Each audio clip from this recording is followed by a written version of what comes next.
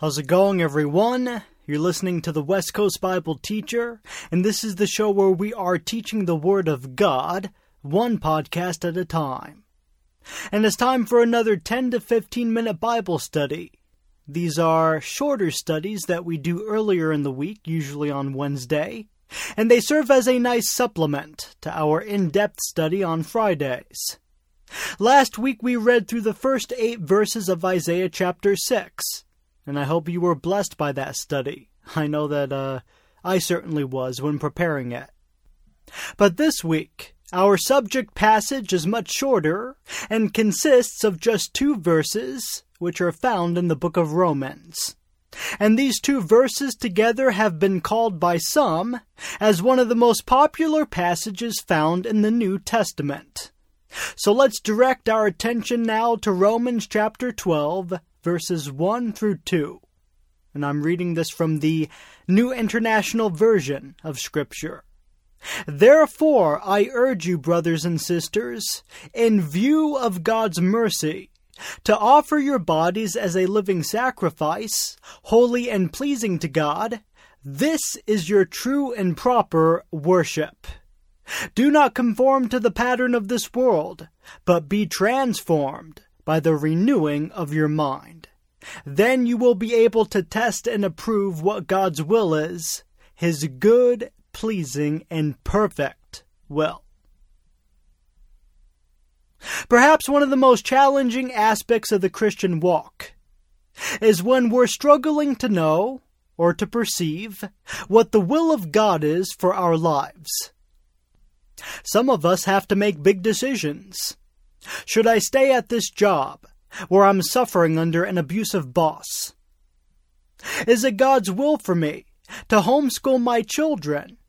Or instead should I keep them in the public school environment where they're no doubt surrounded by negative influences with the kids that they're hanging out with and the material being taught by their teachers?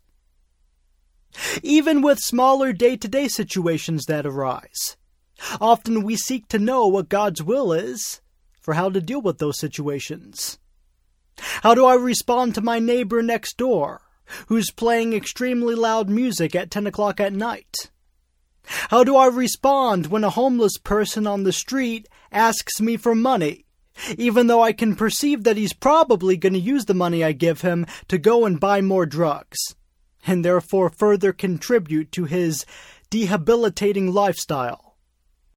But is it God's will for me to still give this homeless man money?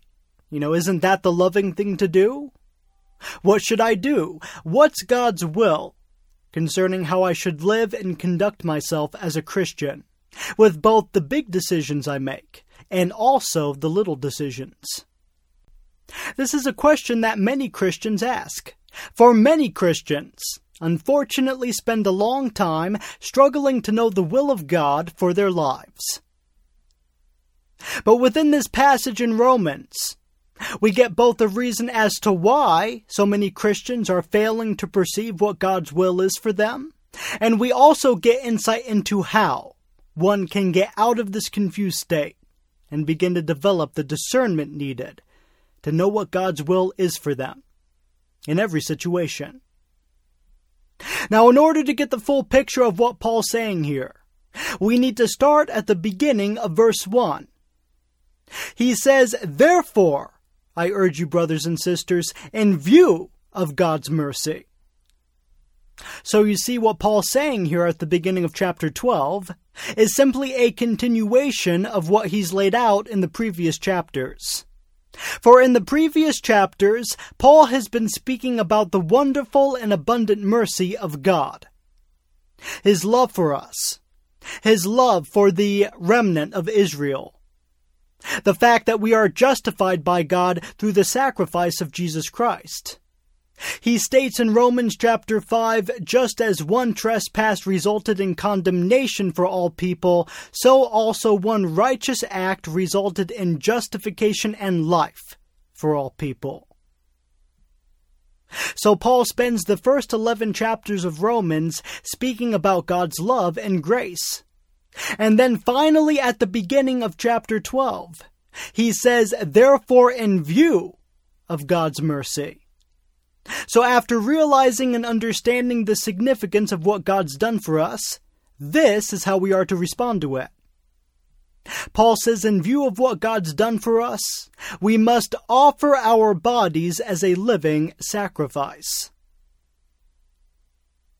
Now, many of whom Paul was writing to were Jewish, and they no doubt were fully aware of the sacrificial system that was established within the Pentateuch, much of which we've covered in our verse-by-verse studies on Fridays. But since Jesus was the final physical sacrifice to be given, thus fulfilling all that foreshadowed him within the sacrificial system of the Old Covenant, the sacrifices that we are to offer up to God within the New Covenant are spiritual rather than physical. We are to offer our bodies as living sacrifices, meaning we are to live in full submission to God. Douglas Moo writes in his renowned commentary of Romans, Paul is making a special point to emphasize that the sacrifice we are called on to make requires a dedication to the service of God in the harsh and often ambiguous life of this world. You see, a lifestyle that is fully dedicated to the Lord is, as Paul writes in verse 1, pleasing to God. God is pleased when he sees you living your life for him. It's as simple as that. And then Paul writes something that I find to be very interesting. He states, this is your true and proper worship. So presenting our bodies as living sacrifices is not only considered to be a form of worship, but the apostle is saying that this is our true and proper way of worshiping God. Dr. Thomas Constable writes, there are many ways in which we can worship God, but this is the most fundamental and important way. This service of worship should precede all other service of worship, or else worship and service are superficial. It really doesn't mean a whole lot if on Sunday morning you're lifting up your hands and waving them all around during the praise and worship service, but then Monday through Saturday, you're cursing people out, drinking every day, and going to the casino regularly to gamble. Paul the Apostle warns against such behavior in verse 2, and indicates that one who wants to present their bodies as a living sacrifice must resist the worldly lifestyle that we're tempted to engage in each and every week. The apostle writes, do not be conformed to the pattern of this world, but be transformed by the renewing of your mind. If you want your life to be a living sacrifice, you gotta do two things. And these two things go hand in hand. They work simultaneously.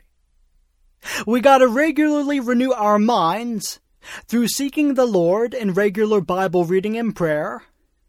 And we gotta resist the carnality and lust that so often we're faced with on a regular basis. Those who are regularly renewing their minds will develop a pattern of straying away from that which is wicked and clinging close to that which is godly. And as we do all of this, as we are regularly renewing our minds and straying away from carnal practices, a transformation will take place within our thought process and outlook, to where we are then able to perceive and know what God's will is for our lives. You'll be able to test and approve God's perfect will for your life. You see, a big, if not the main reason why so many Christians are struggling to see and understand God's will for them is because they are not doing what the apostle instructs in verse 2. They're not resisting the patterns of this world, but rather they are conformed to this world. And they're not renewing their minds regularly. They're not tuned in to the Spirit. Most Christians who attend church don't read their Bibles regularly, or pray, or even make any effort to seek out the Lord each week. And therefore there's a barrier. They're unable to see God's will in both the little things and in the big things. I like the way Everett Harrison puts it regarding this scripture, as he states, believers are not viewed as ignorant of God's will, but as needing to avoid blurring its outline by failure to renew the mind continually. God's will has been blurred within the minds of many, since most people's minds nowadays are filled to the brim with the things of this world. And a lot of Christians want to know God's will, especially when making important life decisions. However, they also want to still be yoked with the things of this world. The lusts of the flesh, the lust of the eyes. This will blur our ability to see God's will. And this is why so many Christians have a lot of problems. They're saved. They do have the Holy Spirit within them. They are part of the body of Christ. However, they just can't let go of the worldly things that they engaged in prior to their conversion experience. They won't stop looking at pornography. They've gotten to the point where they just accept it as a problem that they've always had and always will. They won't stop watching television shows filled with profanity and sexuality and graphic violence. And they try to find ways to justify the choices of entertainment that they have. And above all, they spend most of their time engaging in these carnal, worldly activities, while their Bible sits on top of their refrigerator and collects dust. And therefore their spiritual armor is completely down, and they're open to all the attacks possible that the enemy can get them with. And then they're going to church every Sunday crying to their friends. And they just have so many problems. They don't understand what's going on. They don't know what to do. They can't see God's will. Everything's blurred. They probably want to see God's will, but they can't because it's been blurred out. You see, when you study the Word, when you seek God regularly, when you spend hours upon hours meditating upon the truths of the Word, when you are regularly renewing your mind in all these things, you will be able to perceive how God wants you to act and behave in everything you do, in both the big decisions of life and in the little things as well. When I finally cleaned up my life and started to study my Bible intently, there were many times when I realized, holy cow, if only I would have known that 2 or 3 years before. And you'll experience this too, if you start to renew your mind regularly in the Word. And you start discovering things. You know, if only I would have known what it says in Proverbs, that a soft answer turns away wrath, but harsh words stir up anger. Man, if only I knew this. If only I had this scripture in my mind years before when I got into confrontations with people and whatnot. You see, as we fill our minds with the knowledge of the scriptures, our behavior will start to line up with God's will. So you want to know what God's will is for you? In both the big decisions of life and in also the little things? Well, you better start renewing your mind regularly, if you haven't already. So this has been the West Coast Bible Teacher, everyone. God bless you, and I expect to see you all on Friday for our study in the book of Numbers.